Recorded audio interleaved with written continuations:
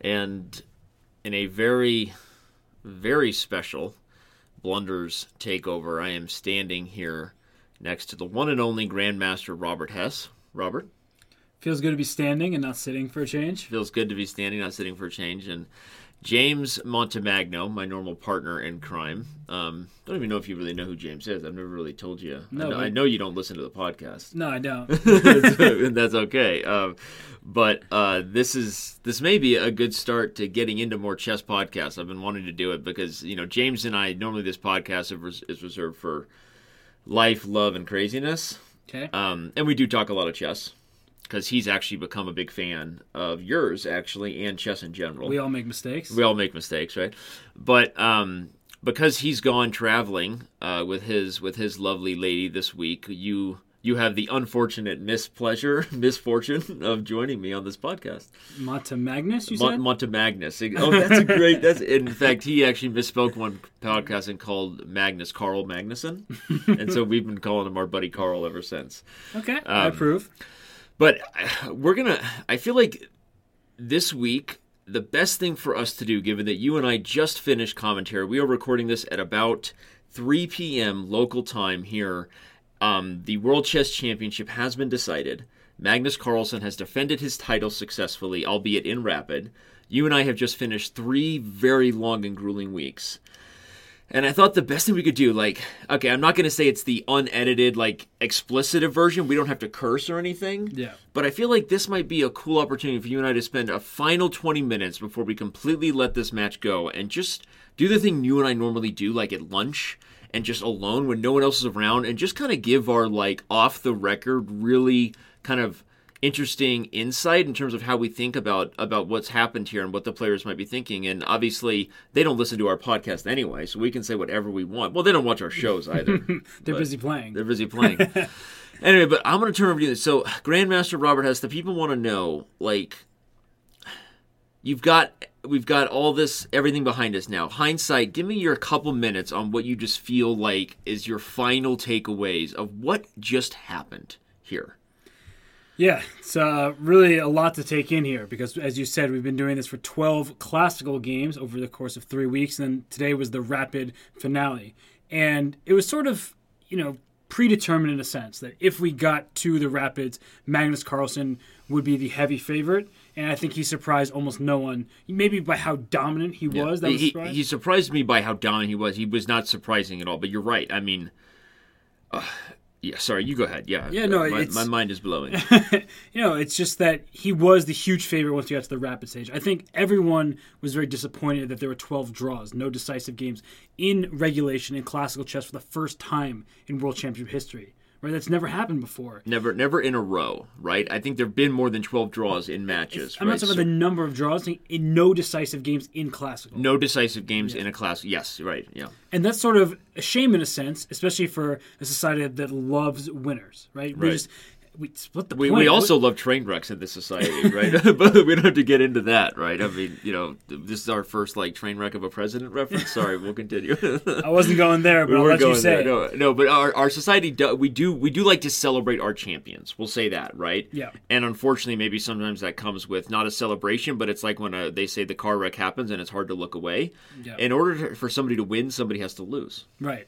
But what's interesting to me is some of the feedback, especially from the American fan base, is people who love baseball, they love those extra innings, 1-1 tie until the 14th inning, and then all of a sudden the game changes. Isn't that what this was?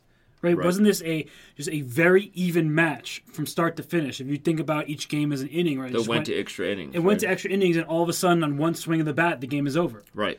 And so it's a great. I haven't thought about it that way, but yeah. Yeah, I just was looking at Twitter before, and maybe that's just a recipe for disaster. First of all, that's a bad. Again, a lot of people spend time on Twitter. But I think my overall impressions. Right. Magnus Carlsen was extremely impressive in pretty neutral positions. When both players were out of theory, with the humongous exception of Game 6 in that Petrov when he was sort of dilly-dallying, and then Fabiano very impressively outplayed him. It may be the one position that he smartly only went back to again when he basically had enough theory to force a draw in case it went wrong, because it was almost the one type of position where maybe Fabiano could outplay him from start to finish and on equal footing. In hindsight, right? based on what we saw. Yeah, and then that Sicilian, when he went for knight d5, that was the first time where the preparation really was On point. On point from the white side, because black Fabiano was equalizing most games quite easily. Right. And it's just sort of the nature of chess these days, right? Instead of fighting with both colors, it's win with white, draw with black. That's the mantra. And it became sort of disappointing to me at a certain level where I'm just like, I'm just expecting black to equalize, and then we're going to call it a day. And that's just... Well, it sucks, and I think that's where we kind of pivot into. Obviously, this is going to be a chess-centric podcast, of course, because that's you and I have been living in this world here for a while, and we're a couple of titled chess players. Me, no one knows how I got my title of international master. We know you're a very strong chess player, and so we're going to talk about that. And I think so. For those of you who are really subscribing to mine and James' podcast for other things besides chess, just forgive us and bear with us. But it makes, I hate to say it because I feel like a broken record, but it comes back to me considering just how difficult it is. It makes me feel like we did such a good job of making this thing really exciting in hindsight. Because, I mean, seriously, right? We were covering one game. It's not even like a classical tournament where, yes, maybe some of the games will be boring that particular round. So you just go to different. But you go to the other game, right? If you're covering any tournament where there's dozens of games going, you switch around. Even an elite event where all these guys play, like Fabiano and Carlsen and Nakamura and Aronian, even there, usually we have at least one game per round that's something, usually, right? Yeah, and there's also one game per round that's done in like an hour and a half. And so it was just super difficult for us to have the hindsight, which is like, look, maybe we do need fast time controls to put the best players in the world in a position to make mistakes because they are so good, right? I think that I was about to say that is we have to show appreciation for just how good they are. Right. That when we see players of our caliber making tons of mistakes, which leads to more decisive games. But when you see Fabiano Caruana and Magnus Carlsen, the top two players in the world, go at it, very few inaccuracies, which was also backed up by some of the chess.com statistics that we were doing in the background. So incredibly accurate performance of both players leads to more equality in terms of the result. So what does this mean for the world of chess? I think people are going to want to know this. Is what James would say, he would ask, is this good for chess that our buddy Carl is still the world champion? So your thoughts. I love how you called him our buddy Carl. Our buddy Carl. I think, yes, that doesn't mean that Fabiano Caruana would not be a great world champion, but what Magnus has done is he's really made himself not just a chess celebrity, but a mainstream celebrity. He's been on The Simpsons. He's been in that Porsche commercial with Muhammad Ali and Maria Sharapova. He's talked at the Milken Institute, where you were there as well. So he's the Bill Gates. He's worn really tight skinny jeans for G-Star Raw. For G-Star Raw, right? Really tight skinny jeans. That's apparently celebrity status these days. He went viral with Bill Gates by just crushing him in that very quick game where he had no time in the clock. So he's made it past to, I'm a chess player. Of course I love Magnus Carlsen, to, hey, Robert, I know I don't follow chess at all, but you see that cool video that's trending on YouTube? Right. He kind of transitioned into a mainstream celebrity where he's friends with Klay Thompson and goes to Golden State Warriors games. And Fabiano Caruana, maybe just he doesn't have the privilege to be there yet because he has not been world champion. And I think he would be a fantastic world champion. He's so humble. His demeanor is excellent. Even in defeat, he spoke eloquently and was gracious, and he was thanking his team of seconds and saying Magnus is just a boss on the chessboard. He's just a genius, yeah. But there is something about Magnus. He's a great ambassador for the Magnus game of is magnetic, and I'm not even trying to do the obvious claim. No, but I agree, and I think that this is the, now that it's over, we can maybe let our true colors show a little bit. Not that we don't. I think you and I, bring our feelings and at the same time do our job as commentators to remain unbiased and professional. But the truth is, even as Americans, as people that I think we're supposed to, if you think about it from that perspective, and Fabiano is your childhood friend, right? And I also know both these guys decently well and root for both. But as I think about it, the truth is, Magnus's personality and his presence is magnetic. And when I think about it as what does the chess world need, I think the chess world, the word world is the key word now. The world is truly global, right? Mm-hmm. We have the internet. Apparently it's here to stay, right? It's the technology that is accessible at people's fingertips changes, I think, what was classical perception, which is that you needed somebody from the world powerhouse nations, right? Norway is a typically a wealthy nation. It's also a very happy nation by how people, I don't know how they measure those things, but it's not a world power, right? Mm-hmm. And it doesn't matter.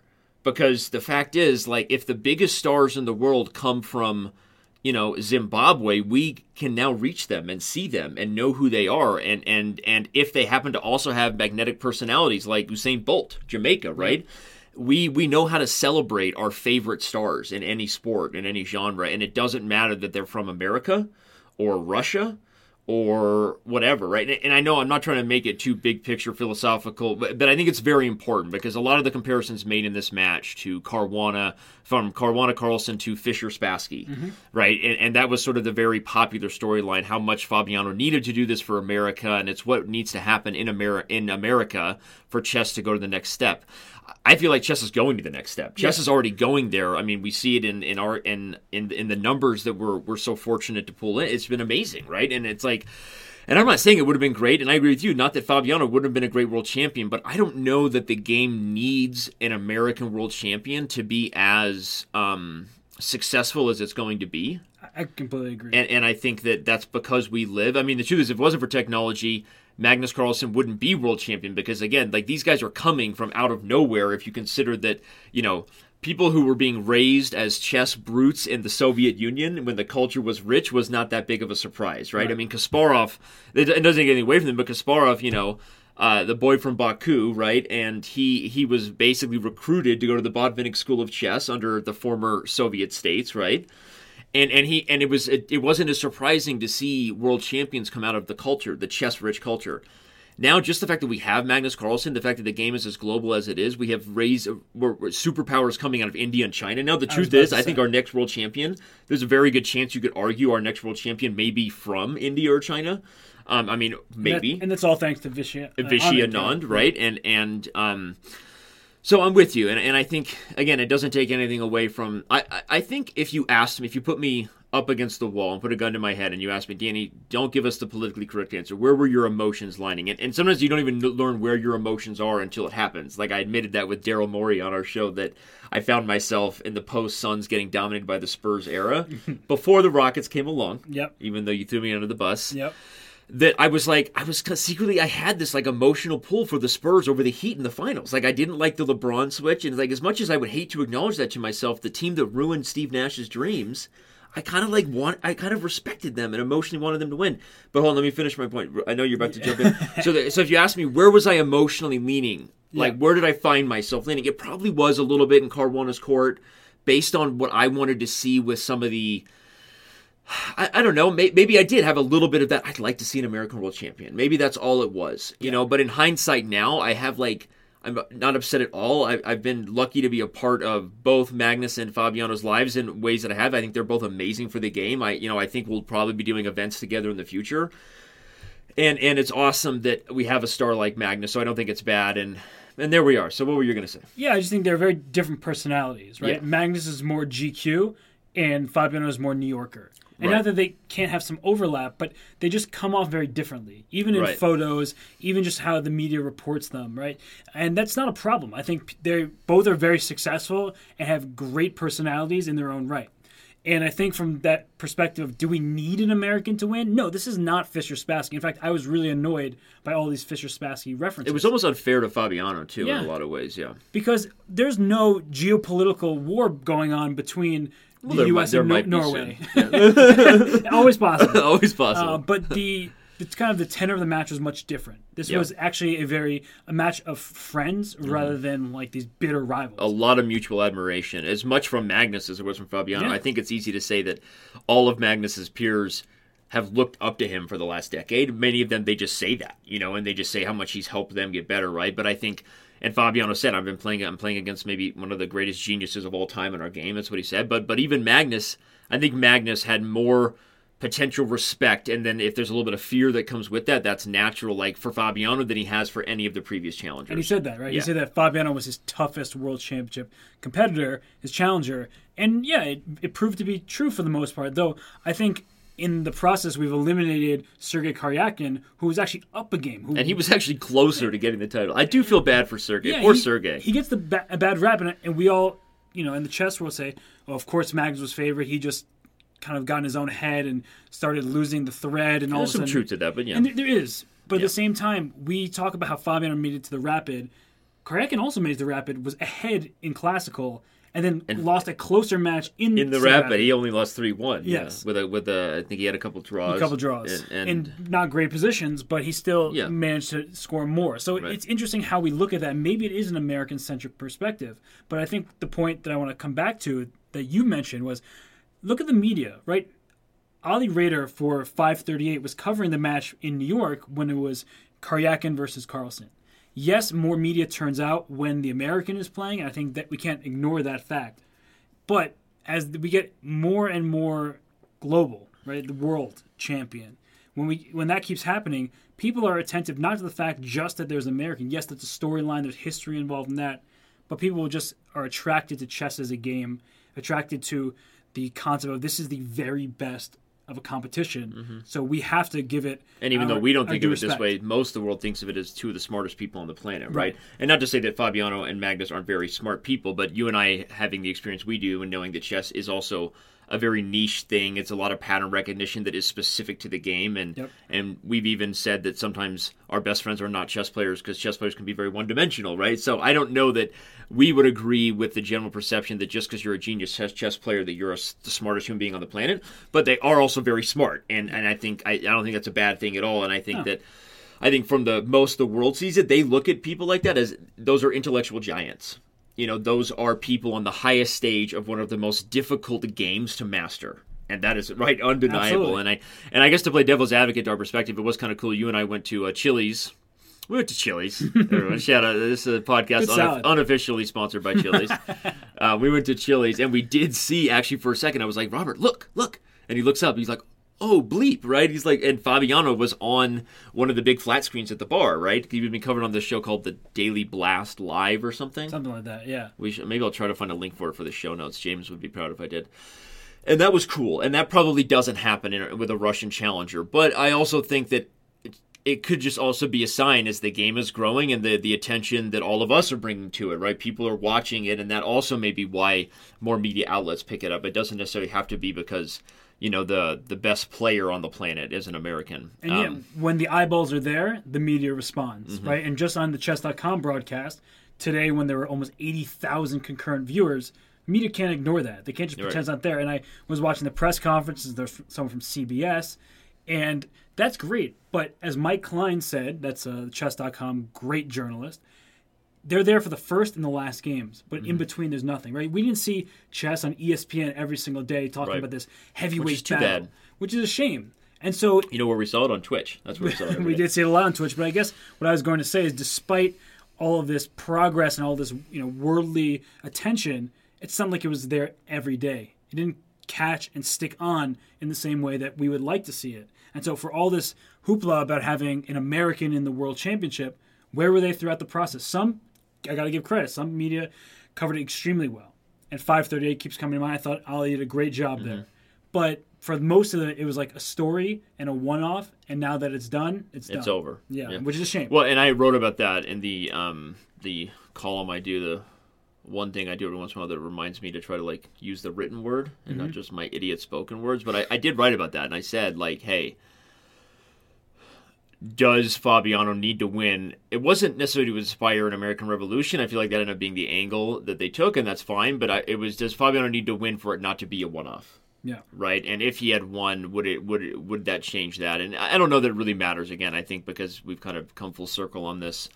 It's an interesting dynamic because I think as the game becomes more global, it gets more attention from all media outlets. I mean, and I'm curious how much of our viewership was American centric. Actually, that's something we can look into, and I think I will, because I'm curious about that. Because we have a lot of data that tells us about our Speed Chess Championship, and our Pro Chess League, and this weekend we have the Speed Chess Championship, and only one of the final. Oh no, wait, two of the final four contestants are also American. That's actually true, but the overall field of 16 in the SCC is not American centric, no. And I'd be curious if we just did some. That's an interesting little just factoid I should make a note for us, because I'm curious what the audience was.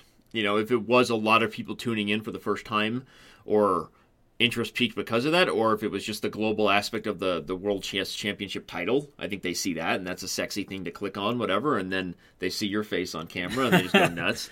And that's when I leave. No, but anyway, that's an interesting question, and I think, so in hindsight, as we let this one go, give some of our what other things we dive into.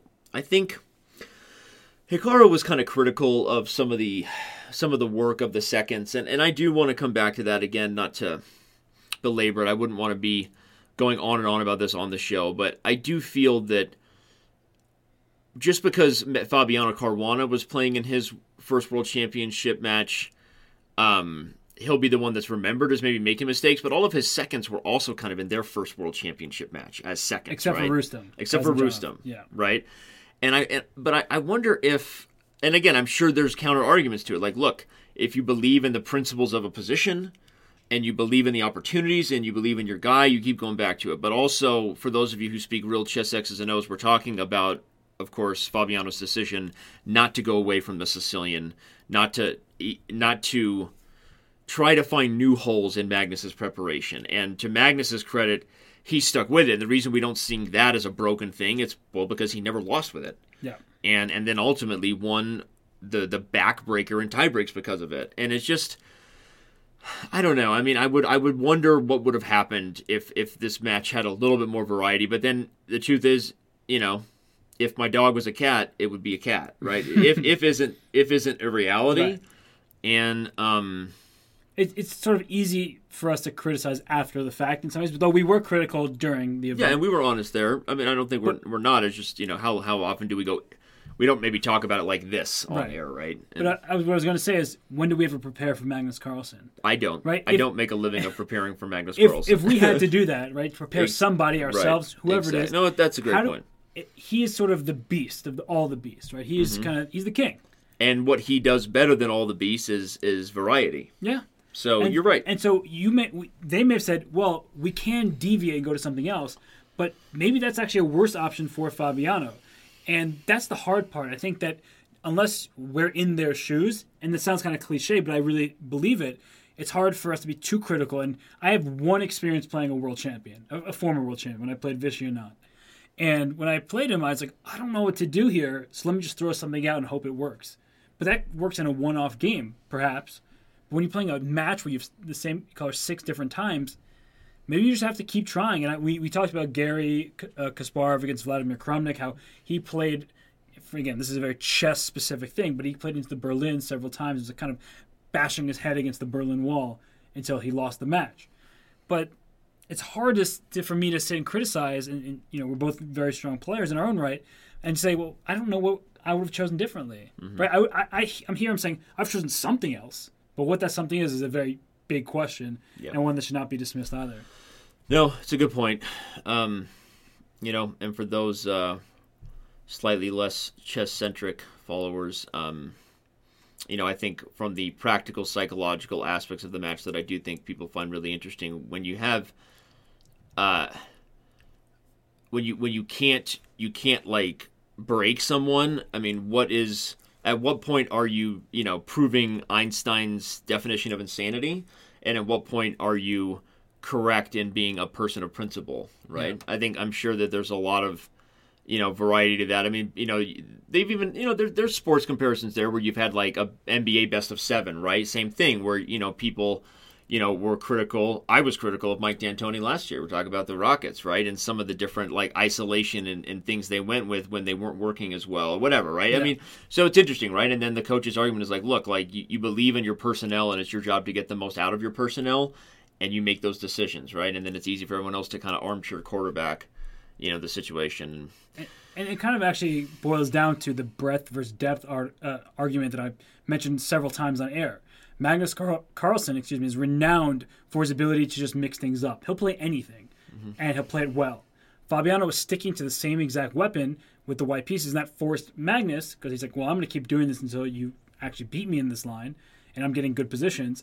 So Magnus, when he had white, was happy to play a different opening and different games. And ultimately, I think it proved very successful. Oh, for sure. I think that the thing we were happy with the way he started the tiebreak, and in hindsight, I realized we were kind of foreshadowing a good day for Magnus. Not that we didn't expect it, but when he played that Botvinnik English, I was like, this guy knows what he's doing. And you could see the experience coming out immediately, especially because Caruana met it with a dubious line. Yeah. And I was very, already very complimentary of the fact that, the fact that he also poked and prodded, I think, helps him arrive at that decision a little bit in the rapid portion. Yeah, So, and he figured Fabiano out in the sense of what Fabiano's likes and dislikes were, and he got Fabiano into a position that anybody would be uncomfortable with. Because if Fabiano could have chosen a different course, but instead he opted for this sort of passive and just cramped position that ultimately led to his first defeat. And so let's bring our full cycle with this, because I think that we already said this is very much our off the record, our kind of final summary of how we feel about it. So where does this put Magnus Carlsen in terms of how we view the all-time greats? It's interesting because Garry Kasparov, considered by many people to be the GOAT, this is the all-time great, right? The GOAT was critical of the current GOAT, right? When he on Twitter, and I'll try to have a link to that for everyone in the show notes, where he said, he was critical of Magnus taking a draw in the last round, going to tiebreaks, and to be fair, a lot of people felt that way. It was almost like we were all caught up in the heat of the moment. Yeah. But then in hindsight, and the more we talk, it's like, look, I was critical of Magnus for taking the draw because I don't think it did well for what I want the perception of our game to be, and I don't like the rules there, and all whatever. You and I were both agreed on that. But I don't think either one of us agreed with Kasparov from the perspective, like, look, like, Magnus had a plan, he stuck to it, and guess what he just did? He just kicked some names and took some in the rapid, right? Yep. And he's a monster, I now that he's got this much experience, and this is clearly the emotion of the moment happening, I have a hard time imagining anybody ever beating him in a match like this. Honestly, like he's now. I said this before this match. I said that Karyakin did Carlsen the greatest service ever by almost accidentally beating him, right? And again, we already said Sergey doesn't get a fair shake, but it's kind of true because he was such a huge underdog, and he almost beat him. And I think he kind of woke Magnus up in 2016 to like what's the recipe to lose a world championship match, right? And that did Carlsen a huge favor for this year. And I believe it may do Carlsen huge favors down the road, because it's so hard for me to see someone as good as him that has the variety in his style, his ability to play so many things, ever losing a match. And certainly, I can't see the future. 2 years from now, maybe whoever that next challenger is, whatever, right? But what do you think about that? Where does it put him in your eyes as far as being the GOAT, and how do you view what it would take to take this guy down? And I actually want to push back a little bit of Kasparov fans, because they were saying Garry would never do this. Now, if Garry played in a 12-game match in that first World Championship against Anatoly Karpov, he would have lost that match. He was only in it because it was the first of 6 wins. Mm-hmm. And if I'm not mistaken, Karpov had the first 5 decisive games in that match. Yeah, Kasparov's back was up against the wall. And you could argue he was a maybe better blitz and rapid player than Karpov, so maybe he would have done this, right? I mean, right. I don't think it's a fair comparison. But where do I put Magnus? I think longevity, for me, is very important. So I can't dismiss the fact that Garry was Garry for so long. He was dominant. He was crushing people tournament after tournament. That said, Magnus plays in the strongest era of all time, right? We have all these different players over 2,800, 4 of them, including Magnus and Fabiano, along with Ding Liren and Shakhriyar Mamedyarov. And 12 other guys that are still active that have at one point been above 20. I mean, all those guys have been above 2,800 at some point. So when people are like, oh, Garry was just crushing his field, well, his field was also weaker. And that's not an insult to the field. That's actually just more so a compliment to the current competition. That it's not, I should rephrase it, it's just the current players, elite players, are stronger than they were back in the 80s, 90s, and even early 2000s. Right? The level of play is getting better and better. I don't disagree. I agree. So where's that rank Magnus? I think I'd still need to wait a bit before I definitively say he's above Garry. I think his play is phenomenal. I'm in awe of his play. I would easily put it in the top 3, and everyone says that's very easy. I'll put him above Fischer. I think, not saying this is not a talent discussion, because Fischer didn't have access to Stockfish. We asked that as a daily question during our show because it's fun. It leads to kind of fun People Twitter. Mad. It's fun Twitter fodder. That's what we want to do. Stimulate discussion. But the truth is, it's a time travel machine question that can't be answered. Yeah, and I use this example. Like a high school physics teacher knows more about physics than Isaac Newton. Does that mean they're more talented at physics? Exactly. Absolutely not. Of course not. But anybody that would argue that a high school physics teacher doesn't know more than Isaac Newton is simply a biased Paul Morphy worshiper, right? As I call them. Like, they're just not living in reality. Right. And it's the simple matter of fact that people like Newton are the reason why that this guy exists, right? And we can Google things at the tip of our fingers, things and principles that were not around in Newton's time are around today. So that all that being said, I think that Magnus, yes, is at his peak, has performed better than Fischer. That doesn't mean Fischer wasn't capable with some engine help, to prepare and things like that to get better. So I would have Magnus somewhere in the 1-2. I mean, I can't between him and Kasparov. Between him and Kasparov. And I think you could argue the same thing, that even if he's still not considered better than Kasparov, because of Kasparov's tenure as the dominant figure at top, really Magnus has maybe 3 to 5 more years to go, I think, before we would say that. If he maintained number 1 in my eyes for another 5 years, I'd be ready to do that, because it would mean at least another 1, if not 2 championship title defenses. Right, I think right now he's on pace that, and regardless of whether you consider him better than Kasparov, he's probably playing the highest level of chess that has ever been played in history. The only thing he's missing, besides the longevity, is splitting apart the governing body of chess. Right, and then dropping out for politics, and then losing to a computer, and all. No, I'm kidding. All right, well, this has been kind of fun. It's kind of therapeutic a little bit. Get to debrief a little bit. A lot off the chest here. Get a lot off the chest, Well, I'm glad it's over. As I tweeted, the text from my wife, it's done. The Frodo has finally dropped the ring into Mordor. It's over. We're done. We did it. And you and I need to go hit a nice glass of scotch, my friend. Sounds absolutely great. We usually talk about coffee on this, and we have dabbled in some scotch, whilst recording. Mm-hmm. It has happened. Okay. So why don't you and I go do that? I'll bring this thing to an end here, and thank you to everybody who tuned in here. Appreciate you checking out, subscribing here to our Blunders.fm podcast, and follow Robert Hess on Twitter. I'm going to put his Twitter in the show notes there. Go ahead, scroll down, click in the show notes, GM_Hess. Me and James, and if you're looking for the best chess commentator on the planet, you found him right here in this show. You don't have to lie to the viewers and the listeners, and you can follow him on Twitter. So, all right, thanks everybody for being here. Robert, thanks for tuning in. Thanks for doing this, man. Of course. I know we're both exhausted, but I really appreciate it. All right, peace out, everybody.